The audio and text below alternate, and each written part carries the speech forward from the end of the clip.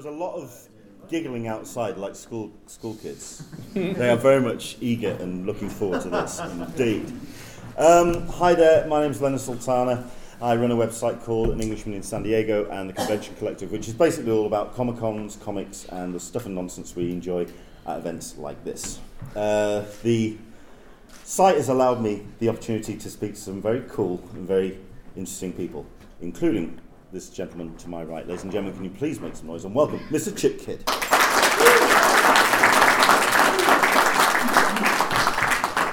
Cool and interesting. There you go. That's the phrase I'm hanging on. All right. I know we had the talk with you earlier on in the weekend, which was more about process, and it was.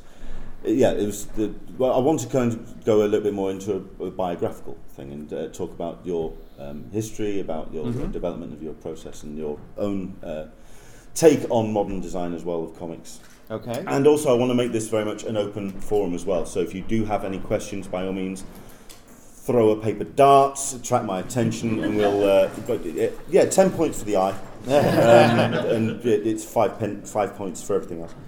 I think we'll go all the way back. We'll go for the classic old question. How did you get into your design? Is it a classic schooling, or what was your? Well, yeah. I mean, it's a sort of pleasantly uninteresting story.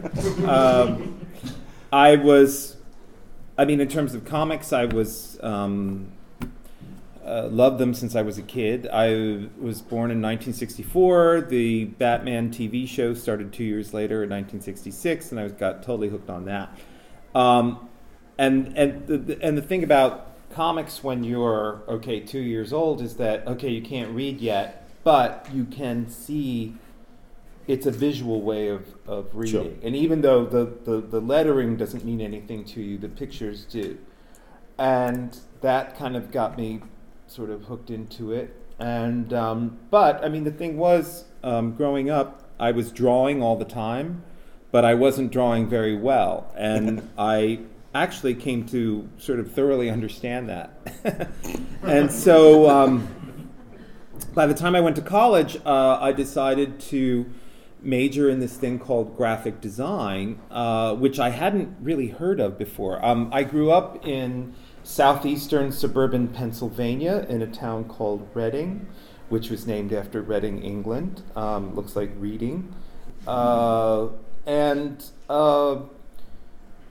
went to the Pennsylvania State University, which is a very good school. It was a very big school, but they had this graphic design program in it that admitted 20 people a year, which was really kind of odd in a school that had 30,000 kids on campus. But you took your preliminary courses, and then you submitted your portfolio, and then you either got in or you didn't, and then you kept going. But what I liked about graphic design was you didn't really have to be able to draw.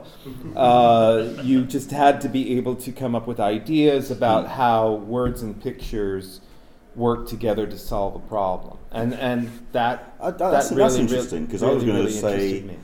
Tell a narrative, but you say solve a problem. It was yes. And one of the complaints I was getting after like a year from my instructors is like, everything that you do looks like a comic book, and there's no future in that, and you really need to be more serious. And I think in some ways I understand that, because there, as a teacher, it's like, okay, there were very basic problems that we would get to solve in graphic design school, as in create a poster that either gets me to start doing something or stop doing something. Because that's, I think, for the greater good, that's what posters are supposed to do. Like if you walk outside here and you see a poster for something, it's to get you to go see a theatrical performance, or to not litter, or don't smoke here, or hey, eat here. So that made a lot of sense to me, of creating a visual that will motivate you one way or the other. Okay. Was there any names, any touchstones that kind of where it fired off that light bulb inside your head where you went, okay, this is someone, there's a voice here, there's somebody here that has done this and created a visual style and language for this design? Was there any names that kind of like first jumped out? Well, oh my God, there were very, very, very many. But I think what, here we are at a comic book festival. I was studying graphic design, and they're kind of two separate worlds. So the names of the people who were still practicing at the time, and some of them still are now, were people like Milton Glaser, Seymour Quast. Milton Glaser did many things, but did I Heart New York, right? And that, which has just been completely ripped off globally, and and I interviewed him about that for a magazine called The Believer, and that he created that for free for the tourism board of New York State in the late 1970s because New York was really, really in trouble at that time. The city itself was filthy and run down, and they had to jumpstart a program to get people to come. And I remember being a kid in like 9th grade and seeing, "I love New York," these commercials on TV and the I Heart New York graphic. But I will also say I was in college from 1982 to 1986, and one of your countrymen who really completely changed my way of thinking about graphic design is a guy named Peter Saville, who was the art director for Factory Records. And what I loved about that was, loved the music. Joy Division and New Order out of Manchester, loved the music, loved the graphics. And so I would hear the music on the campus radio station, and then go into the little independent record store, and it's like, here's this thing, here's with a leaf on it, period.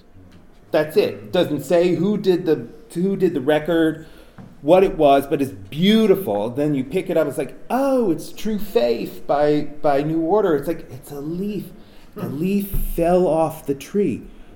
The leaf thought it was going to be there forever. It had true faith, but it fell off. So, okay, we're in art school. We're like, oh, that's so beautiful. So the drugs back then. How dare you? He's still reading comics as well? Because we were talking about this with a couple of panels I've done today. There's almost that traditional line of people where you get into comics as a kid, you fall off it a little bit as you grow out of comics, and then you come back to comics.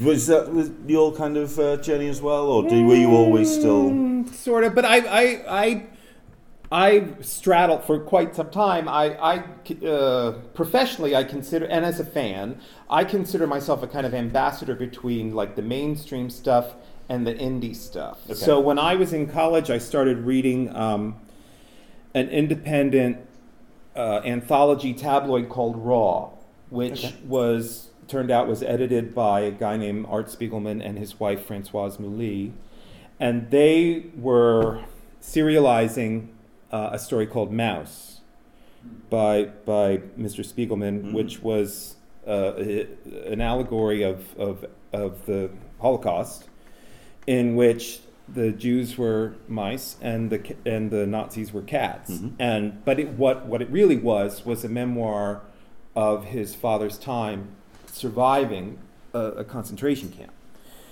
So that was a kind of awakening for me in college in terms of comics. But at the same time, Frank Miller was doing Daredevil with David Mazzucchelli, which I was equally affected by. And I'm, a good story is a good story. Well told, well drawn. Mm-hmm.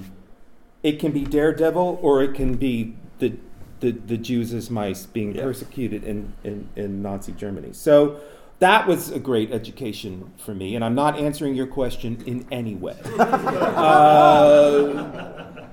But yes, But nicely danced around. But I think at the risk of a blanket statement, good comics are good comics, Mm-hmm. and I think whether that's Superman by Grant Morrison and Frank Quitely, or Jimmy Corrigan by Chris Ware, to me, they're all on the same level, and I do try to keep up with what's going on, whether it's in the mainstream comics world, and then I publish indie comics. I publish Chris Ware, and got a big new book coming out this fall called Rusty Brown, which is amazing.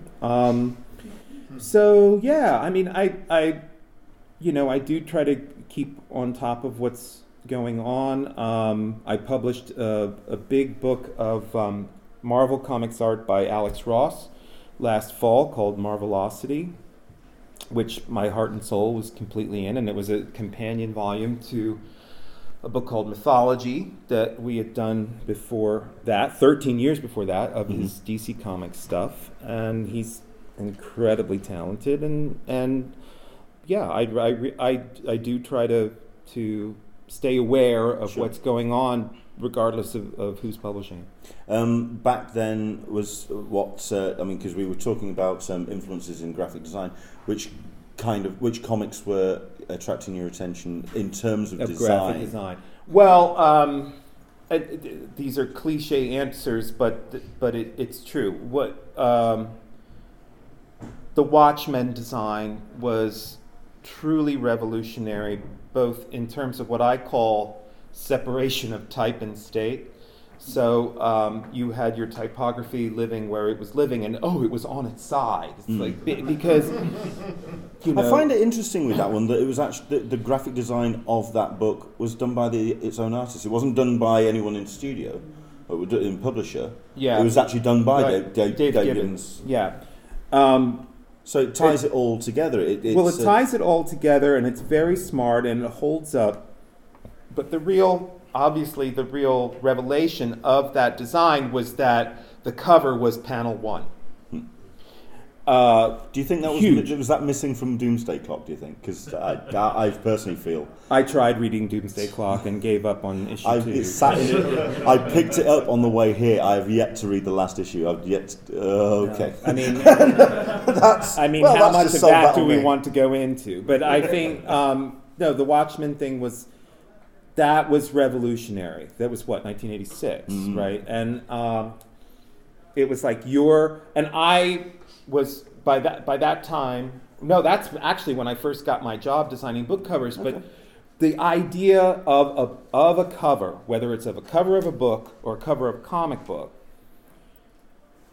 you are drawing the reader in with that image right away. Yeah. Not that they weren't doing that in comic books before, but in terms of drawing you in, but in terms of this is the first panel of the story. Mm-hmm. That was a revelation. That was amazing. And then the other was the Dark Knight Returns covers.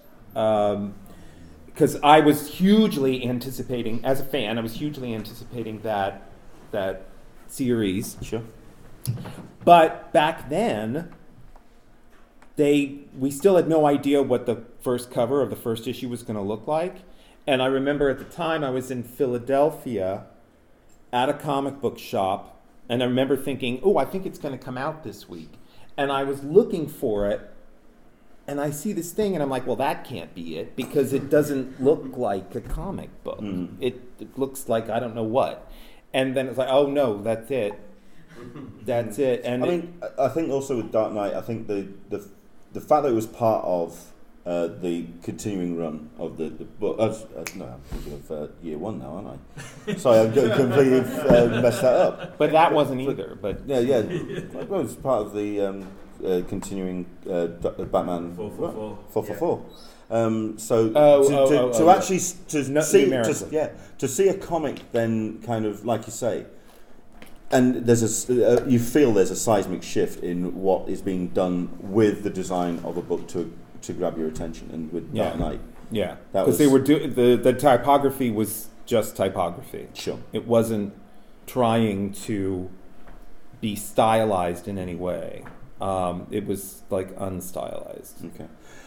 I hate to throw anyone under a bus, and you don't have to mention any names, but has there been any moments in comics where you've just felt the design has failed? I mean, in terms of... No, just... How much time do you have? Okay, right. I mean... Off we go! Yeah, Off we no, go. I mean, it's not worth... It's not worth... No, no, it's... You seriously, you'd have to say, okay, give me a specific example. Is this working or not? Right. You know, it's... But I think whenever DC has hired me to... Like way back when, like in 2000, 20 years ago, they hired me to redo the what we call the trade dress for all the Batman titles, and I went to this concept of like, well, it's really just typesetting, and it's bold and striking, but it's just going to live up here, and then the image is going to take over.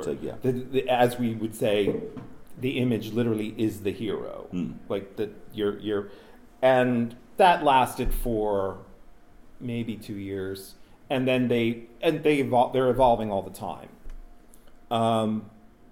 But I wasn't and I did this sort of like bat logo thing that I thought it was like the top half of the mask, like that kind of lives by itself. That's this sort of like symbol. If you want to put it on a T-shirt or make an enamel pin or give me residuals, that's fine.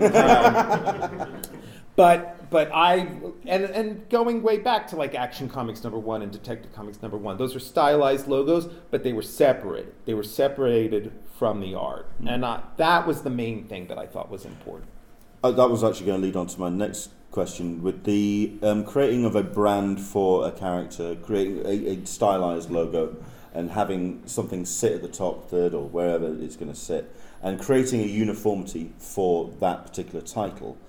But then the covers that have the most longevity and the ones that grab people's attention is when the artist plays with that that logo and plays with design and moves the logo around. Which do you prefer the uniformity, or do you prefer somewhere where the artist really gets in and starts dicking around? Well, again, I mean, you'd have to look at individual examples. Yeah. But what always fascinated me as a kid is that, and forward as a designer, the Superman logo is the Superman logo. Yeah. Like, there are variations of it through the years, but basically it's the same. It's that woo, and there's a three-dimensionality to it. Whereas Batman has had 42 logos, and some of them are really cool, and some of them are not. Do you have a preference? Because the next question was, do you have a favorite DC bullet? DC bullet. The actual DC logo. Do you have a favorite? Well, I guess because Milton Glaser metal one. I quite liked it. I'm one of the few that actually do. Wait, see, I know. No, wait, the where the sea is peeling back. I actually sort of like that too. Yes. And it was created by this outfit in California called Landor Associates, which is the most corporate, godless, soulless, horrible. Let me just put that. Yeah, Landor. Freelance hire me, Landor.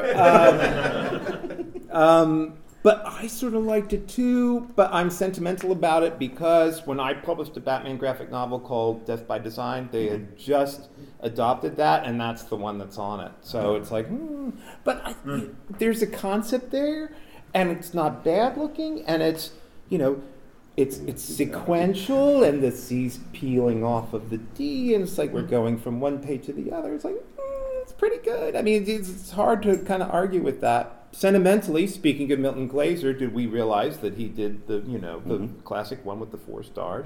So same guy. Yeah,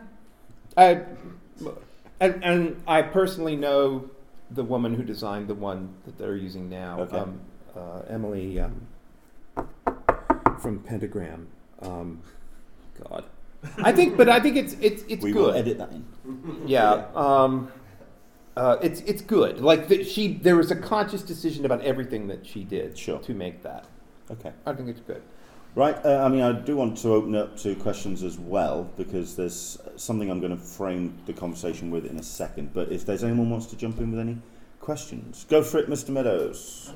Hello. You talked about the Batman graphic novel you mentioned before, the one drawn by Dave Taylor, and I was wondering, I know you've written other comic projects, but what was the genesis of that, and the genesis of it was, I was asked to interview, there's this thing in New York called the 92nd Street Y, which is this fantastic cultural arts forum, which everybody has been, it's very, very well respected. It has nothing to do with comics, but they asked me to interview Neil Gaiman on stage for like the 25th anniversary of Sin, which was really fun, and it's on YouTube if you want to watch it. But we spent half the time geeking out about Batman on stage with thousands of people. And afterwards, we went backstage, and Dan DiDio, the head of DC, says to me, "Hey, I didn't know you were such a Batman fan." That was like, pitch perfect. Duh. Duh. I'm like, well, yeah, I sort of am. He's like, yeah, you should do a Batman story for us. I'm like, don't say that unless you really mean it, unless you really want me to do it. He's like, yeah, just follow up, give us a pitch. And it was interesting because as a lifelong fan, I also had no great aching Batman story that I was dying to tell. So now, all of a sudden, now I have the opportunity to do that. It's like, okay, so come up with something. Yeah. And so I don't know. I approached it as a designer. No one, to my knowledge, had written a Batman story that was called Death by Design. So it's like, okay, that seems to apply to what I do, and people will think I'll be able to pull that off. And then I was a huge fan of Fritz Lang and the movie of Metropolis, and I always thought as a kid, what if Fritz Lang made a Batman movie in 1937 with a big budget? What would that look like? And then in New York at the time, there were these giant, as there is in every great city that's constantly rebuilding itself, there were these huge building cranes, and all of a sudden they started falling and killing people, and it all came back to city graft. So it's like, okay, Fritz Lang, Metropolis, movie 1937, cranes are falling, we need to investigate. Because I was thinking, of course, as a fan, like, well, if Batman existed, he'd be on this right away.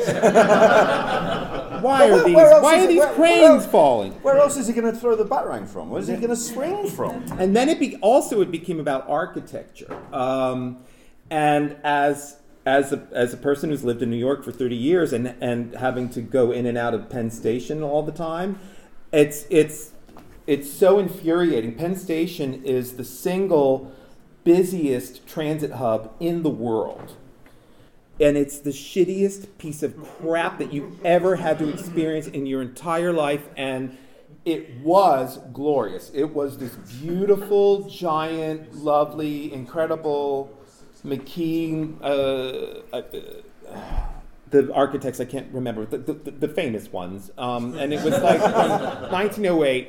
And they leveled it all in 1962 while nobody was paying attention to build the horrible Madison Square Garden, and Penn Station is in the basement. So you're like in a basement waiting for your train, and with fluorescent lighting, and the ceiling's about that high.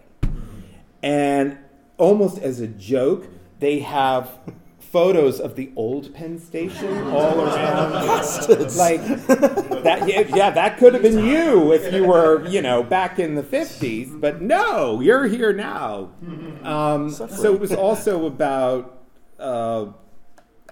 architecture and about how if you don't have a landmarks commission, and because none of this sounds like a Batman story at all, but the concept was, okay, like it's 1937, and Bruce Wayne's father had built this beautiful station, but now it's falling apart and they want to level it. And one of the things when Penn Station was originally demolished that did create the Landmarks Commission, and the next thing they were going to go after was Grand Central Station in New York.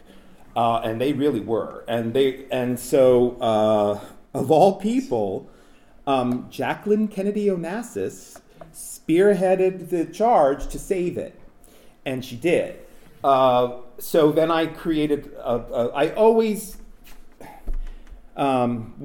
wanted to create a female, not protagonist, but like somebody that can, stand up to Bruce Wayne, and so she's trying to save this station, this woman I created, Cindy Asil, and it just went on from there. But Dave Taylor had drawn, he's a wonderful artist from Liverpool, and he had drawn a Robin origin that was written, I believe, by Denny O'Neil. It was a reimagining of it, which is just brilliant, beautiful, and it's like 10 pages.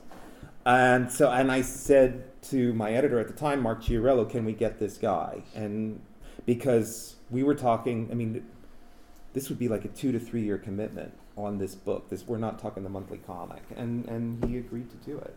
So cool. You had a question from yourself, I believe.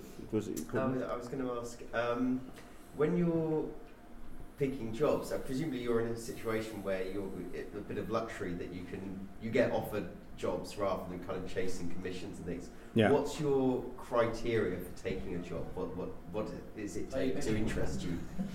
This is going to sound very Pollyanna, but if it's something that I love and something that I want to devote time to, I do have that luxury.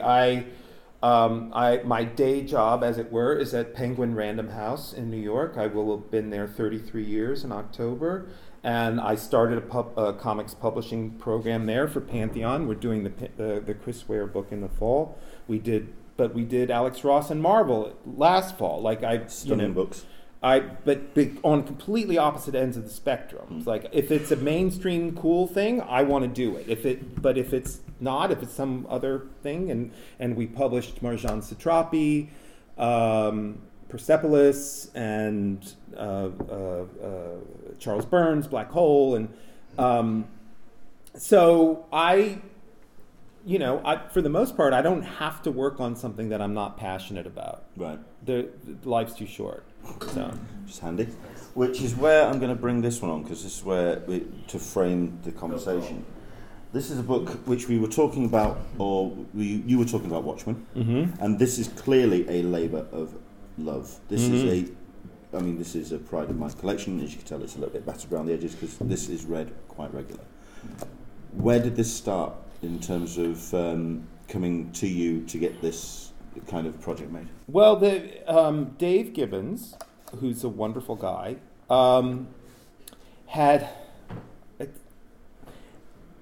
he had every piece of art that he used to create that except the original art, which I guess you have to be a comics geek to understand that, but a couple of people are nodding, so in other words, pretty much selling them the moment they were done, wasn't it? Yeah, and I get that. I can't imagine what that's like. It's like selling your kids, but the pages, which I think we've sold all them all to Comic One Shot. Yeah, he did. Really? Yeah, it was one guy. A special prize for it. It was one guy. Well, then you know more than I do, because the always to the one. It's heartbreaking. But he kept everything else. Yeah. Sketches. So this is all sketches, preliminary stuff, color studies, and so he, through the publisher, this was Titan, and they came to me and said, he wants you to design this. And I said, how intimidated were you at that point? I mean, because I was totally intimidated. I was totally intimidated, but I'll tell you what the problem was. I said, okay, I need you to ship all of the art to me in New York, and then I'm going to work with the photographer that I work on everything with, this guy named Jeff Spear. And if you look at any of the Peanuts books that we've done, we're gonna shoot everything. So Like it really looks like it's laying right there in front of you. And they said no. And so, long story short, the insurance bill at that point to send everything to New York was prohibitive to them. Okay. So they weren't willing to do it. Like, we've got our own photographer here. He'll shoot everything, which is what happened. And I think the book looks fine, but I felt like at a remove, that was the problem. Was like, I want this stuff in front of me, so I could, because when you're like, if you're seeing, I did this Peanuts book called Only What's Necessary, where, I'm granted access to the archive. I can sit there for a week, go through every piece of art by myself, and then Jeff is there like, okay, we're going to take a detail of this, and we're going to go like super close in on this thing or that thing. And I wasn't really afforded that opportunity on this. And I don't know if it's something that, but I'll show you. I mean, that's as first pages go. That, I mean, okay, but Jesus. On the left, that should be much sharper. That should be much sharper, much darker. This is one of his, no. But there it is, and I suppose it works. But that's a sketch of the comedian that we should really be drawn into, and I don't think we are. But I could go through it page by page. Same thing. Okay, thing. But again, like, I don't want to pee on whoever did this from great height. My heart was in this. How could it not be?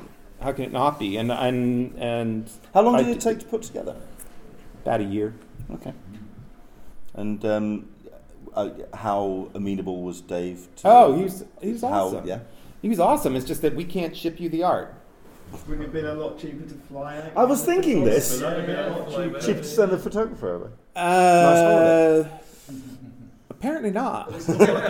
I mean, I think I can't remember whatever year this was, but we were, and again, like, I've got other stuff to do. Like, I couldn't spend a month and just go to England, we'd have to pay for the photographer too, and a place for us to stay, and blah blah blah. I'm like, come on, just like ship this stuff over here. We've done this before. It'll be fine. We're not going to steal it or harm it or anything.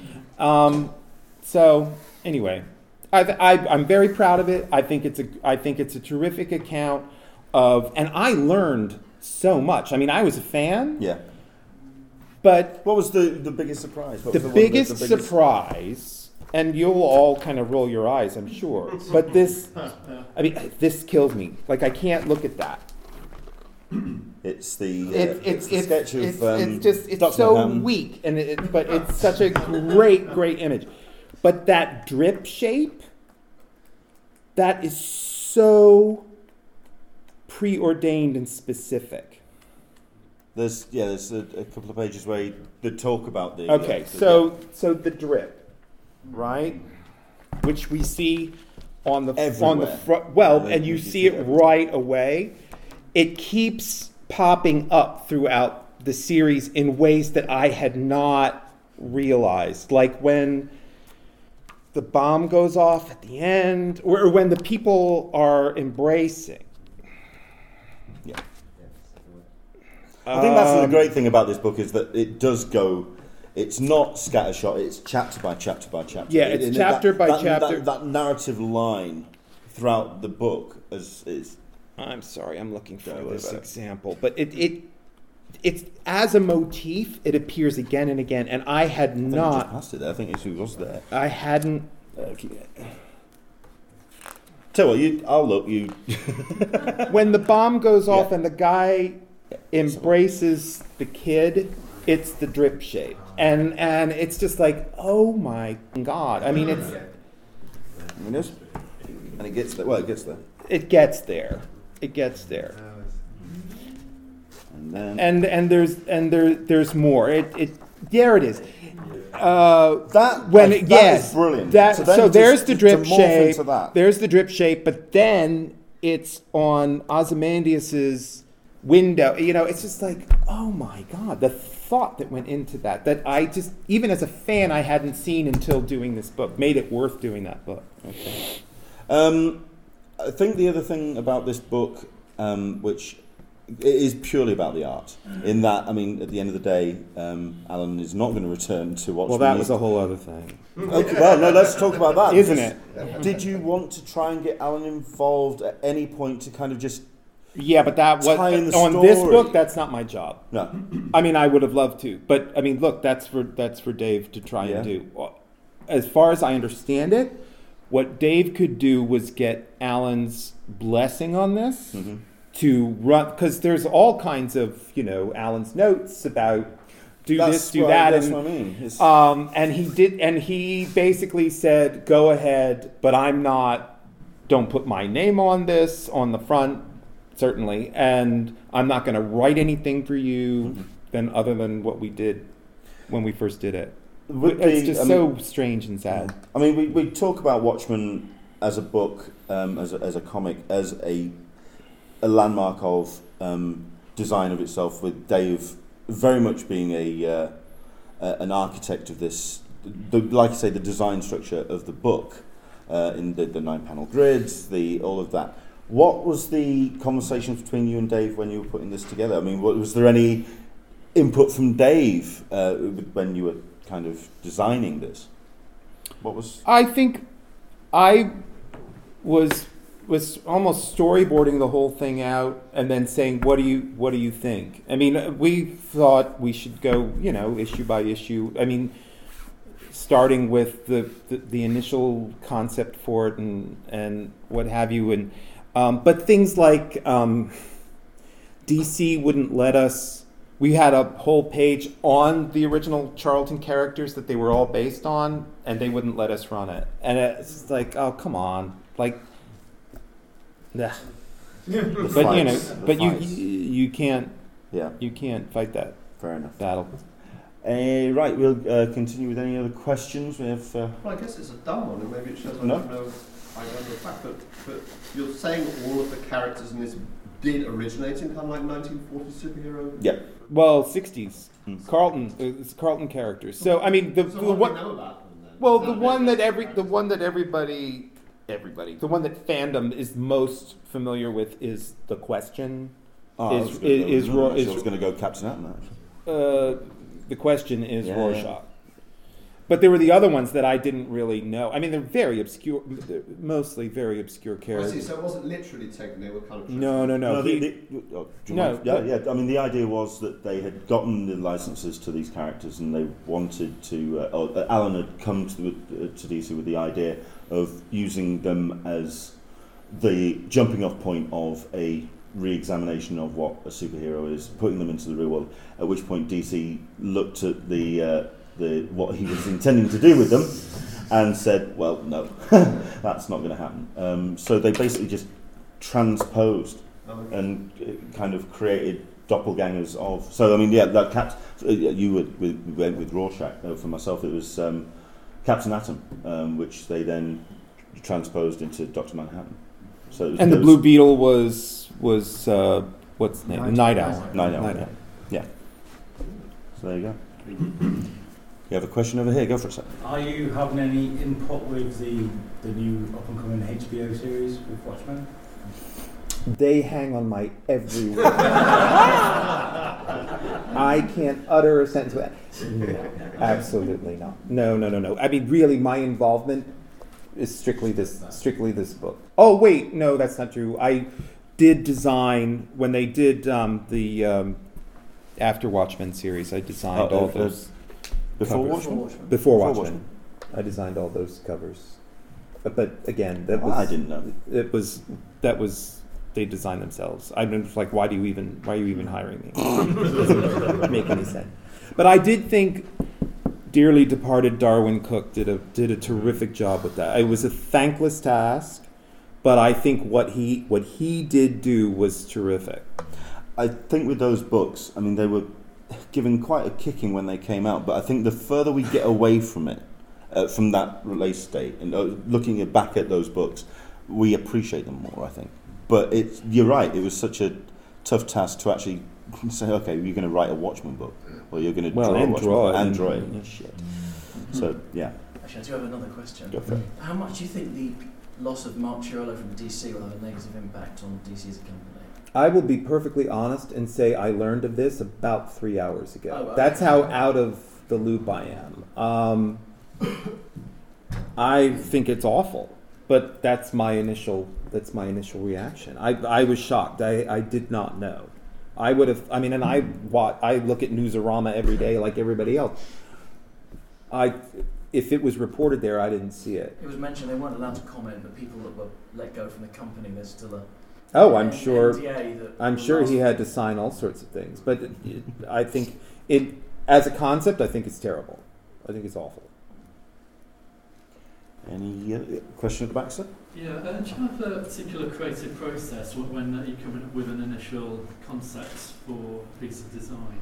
I mean, is there a particular process that you go through each time you come up with that initial concept? The only answer to that is that every problem is unique, and you have to, regardless of what it is, and you have to address what the issues with any specific problem are, and then work from there. One of the things that they tried to imprint on our minds in school was that the solution lies within defining the problem, which I know sounds very sort of, I don't know what, but Buddhist or I don't know. But I think it's true. Where do you feel comic book design is at the moment in terms of when you do go into a comic book shop and you look at the racks now? Do you see a kind of uniformity that's flattening? No, I would say the opposite. I'd say it's absolutely all over the place, and I think that's good. Right. I think that's good. I do think that. Is there any company that's you sort of think like at the moment? Everything's been done. Like everything's been done, and then I don't know. Sometimes they surprise you, but is there any companies out there that are doing exciting design work that you're really excited about?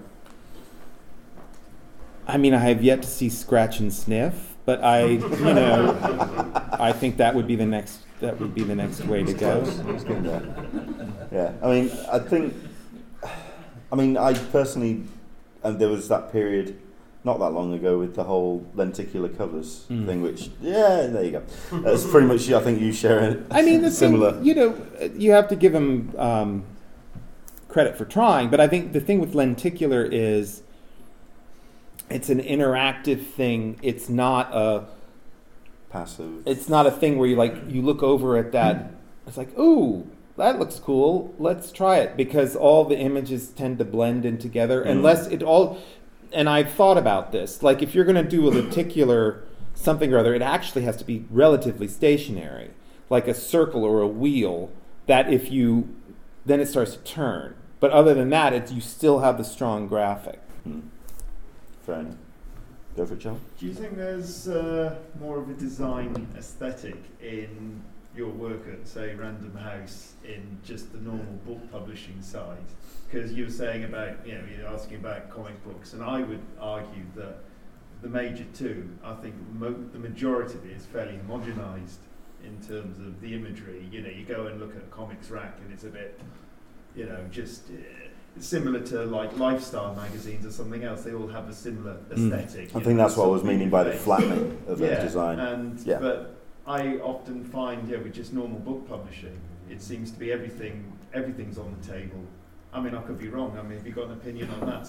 Whereas with something like the comic book industry, it's not necessarily everything's on the table. If you're doing a superhero comic, generally, it's got to look a certain way. An in-your-face sort of cover, brightly coloured, generally, similar to, like say, lifestyle magazines or film posters even, where you've got, the film posters are only interesting when it's the teaser poster. Then it's blanded out as soon as you get to the actual cover poster, because it's always just heads right on a poster looking one way or the other, and that's it. Do you think that's true? Yes. It sure is. Yeah, all right. I mean, That was the best. Can I just say that was the best Brian Azarillo impression I've ever seen. Yes. and having never met him, I'll take your word on it. I think what's been interesting, I guess, is the proliferation. It can only be said of quote variant covers, and so that seems to be where they take their chances because. And I've designed a bunch of variant covers now, and the brief becomes, like, go for it, have fun. Well, why on earth wouldn't that be the brief for the normal comic? But it's not. It's like, no, we've got to have, it's got to conform in a certain way. So. But what you said, it was exactly true when Watchmen came out, which is one of the reasons it was different. Because they designed it to look completely different from superhero comics to stand out. Yeah, everything with the logo on the should side. stand out. And the Well, I found it interesting that the design of the posters tied. I mean, you were talking about that change. You get a poster that gets people's attention, and then the actual comic itself turns into a kind of blended out version. a muck comic. Okay, that was really harsh. Jesus. But with Watchmen, it did continue from that initial hit, that initial pitch when you came to the comic, and I found just that through line, that design aesthetic that just was locked and worked. I think was For everything. Yes, because at the same time, there was Batman Year One, which I believe is probably the best Batman story of all time in terms of writing and what was he? art. 24, 23. Who, Mazzucchelli? Yes. Yeah. Yeah. But I remember the ads for that, which looked completely different. Yeah. And Mazzucchelli clearly hadn't figured out how Batman was actually going to look, so he actually looked more Golden Age with the bigger ears.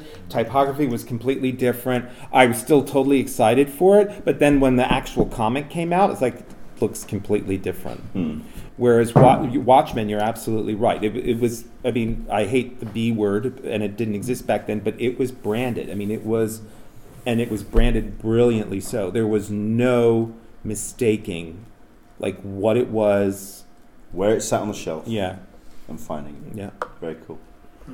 Any other? Go for it. Can I just ask, what did you think of Shrewsbury? You enjoyed it? Oh, yeah. That's You mean as a usually the town? first question of a panel host. Thanks. No, yes. I've never been invited to a comics festival in Europe or the UK or anywhere. So this is, for me, this is a first, and it's great. It's really, really charming, and there's wonderful people here. And How long are you getting to stop? How long well, is it? I'm just through today and tomorrow, and then I'm going to go down to London for a couple of days. So you got tomorrow to explore. Yeah. Excellent stuff. Any other questions that we can dive in? Oh, we have right at the How back. has modern technology changed your design process or your results effectively? Do you like computers, or are they sort of getting in the way? Very good question. How has modern technology affected the design process? To me, in purely mechanical ways, because I was still when I was in college learning graphic design, it was all still by hand, and because I then went into book publishing, it remained by hand for a good 5-6 years because they were very slow to adapt to the new technology. I consider myself very fortunate because you think a different way when you have to do it more yourself. But the vast improvement, and this is going to sound very not interesting at all, is typesetting. Because before, if you were going to typeset something and you'd go through a photo lettering service, and it was like a 3-day process. You would spec out your type, and this is as a employee of Random House, they'd pick it up, they would work on it for a day, and then they'd bring it back to you in the form of what we call photostats. And then if you spec'd it wrong, as in, that was the wrong point size, or lettering space. Then you had a couple options, but again, you'd have to build another day into it to chop it up, wax it, chop it up, move it around, put it on a piece of board, have it shot again, blah, blah, blah, blah, blah. But so in terms of putting things together, it's utterly like lightning, which is great, but again, the computer's not going to create anything for you. It's just going to enable you to do what you want to do much, much faster. But it can't think of a design for you or a concept or whatever. And when students ask me, like, what's your advice for graphic design students now? The advice is basically, if you can develop your what we call conceptual thinking so that it's very strong, then if you can get a job, whether it's freelance as an artist or working for a company or whatever, where you are valued for your ideas, that's job security. Because I don't care what they say about AI, it's not going to be able to decide, gee, the Watchmen lettering should go on its side, and then the image should be the first panel. No. That's what a creative person does. Do you think machines can't do that? With the introduction of modern technology, like you say, it allows you to speed up the process. That's fine. Yeah. But does that take away sometimes from the ability to just take a breath and really kind of think about the design that you're doing? Does it kind of accelerate to the process too quick? Well, it can. I think that the danger is that then everybody gets used to the idea that they can see something in 10 minutes. And I remember the great fear for us at work was that the author would want to come in and sit next to you and have fun. Let's have fun. What would it look like in red? What would it look like in blue? Blah, blah, blah, blah, blah. Like, boom. And every now and then that would happen. But for the most part, it doesn't. I think it all depends on what your deadlines are. Okay. And so in book publishing, our deadlines are still reasonable. So if I'm stuck, if I have design block or whatever you want to call it, I can just let something be for a day or 2 days or a week, if I have that luxury, and work on something else. And I do believe your subconscious is working on it in the meantime. It's actually a question I like to ask. I'll get to the question very quickly. I like to ask this of artists, and especially comic artists, in the idea of a 9-to-5 regimen, the ability to kind of like, okay, this is work time. Do you have that, or is it a case of you can work at any point, day and night, and just? I'm more of the day and night. Just any time. The muse takes you. Yes, but I have an office that I go to, but there's nobody cracking the whip in terms of like you have to be there from 9 to 5. Okay. It's more about you need to get your work done when it needs to be done, and it needs to be terrific. So no pressure. Yeah, but that's okay. I mean, yeah, fair enough. I like it that way. Cool. We'll go. Oh wow. Okay, the hands are going up left, right, and centre. Go for it. No. Yes, we'll start. We'll go from left to right. Have you done much design work outside of publishing, like product design or signage and that kind of thing? And if not, is there anything that you'd like to try and have a go at? I've done some movie poster work, some recording industry work. I designed a watch for Swatch, but most of it's book covers, and most of the time, if I'm doing a freelance job for, say, like the movie industry, it just makes me appreciate what I actually do because they're crazy. Yeah, crazy, and it's just like it pays really well, rarely sees the light of day in any way that you would want. But your name's not going on it, so that's all right. And sometimes things turn out good, but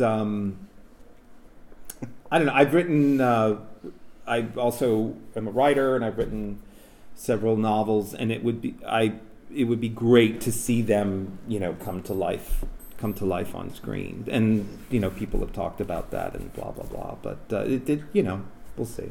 Okay, we'll do a couple of questions, and then we will wrap things up. I think we had this gentleman here. Go for it. Yeah, you mentioned Peter Saville earlier. I mean, how significant do you think he's been in terms of the influence on current graphic design? You know what? I wouldn't be able to say. I have no idea. And I it's not like I've even been able to keep up with what he's doing now. I don't know. I just know.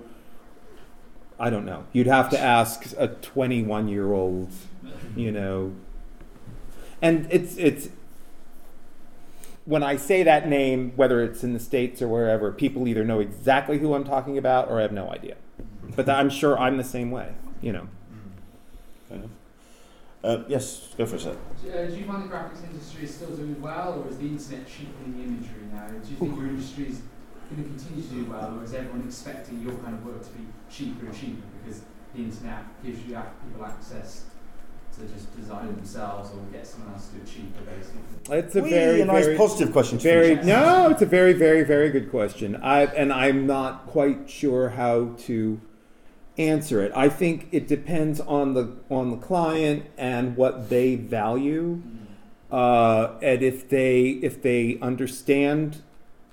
And again, these are very broad terms. If they understand good design and they want good design, then they're not going to go to the local copy shop and say, I need a business card. But, if people want to do that, then do it. I think, there's examples of graphic design everywhere in this room, some of which are artful, others of which are just totally utilitarian. How do I get out of here?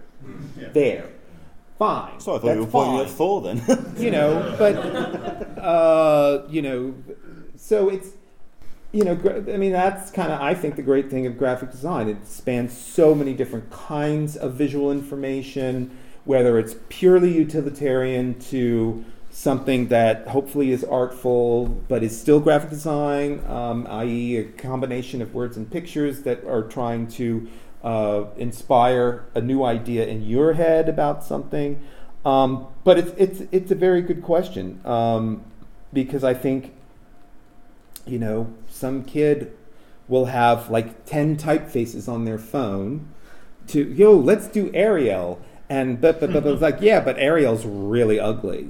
Did you ever consider the thousands of other typefaces and what they mean and where they came from and how to value them? And I still think that's one thing that school is valuable for, is to teach you about this stuff. And I think learning about the history of graphic design is very, very important.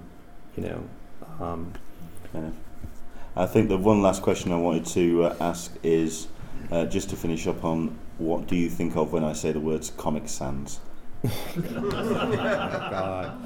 God. Yes. And that's where we'll finish. Ladies and gents, it's been fascinating to talk to the man, and it's been a pleasure. Ladies and gentlemen, will you put your hands together for Mr. Chip? Thank you.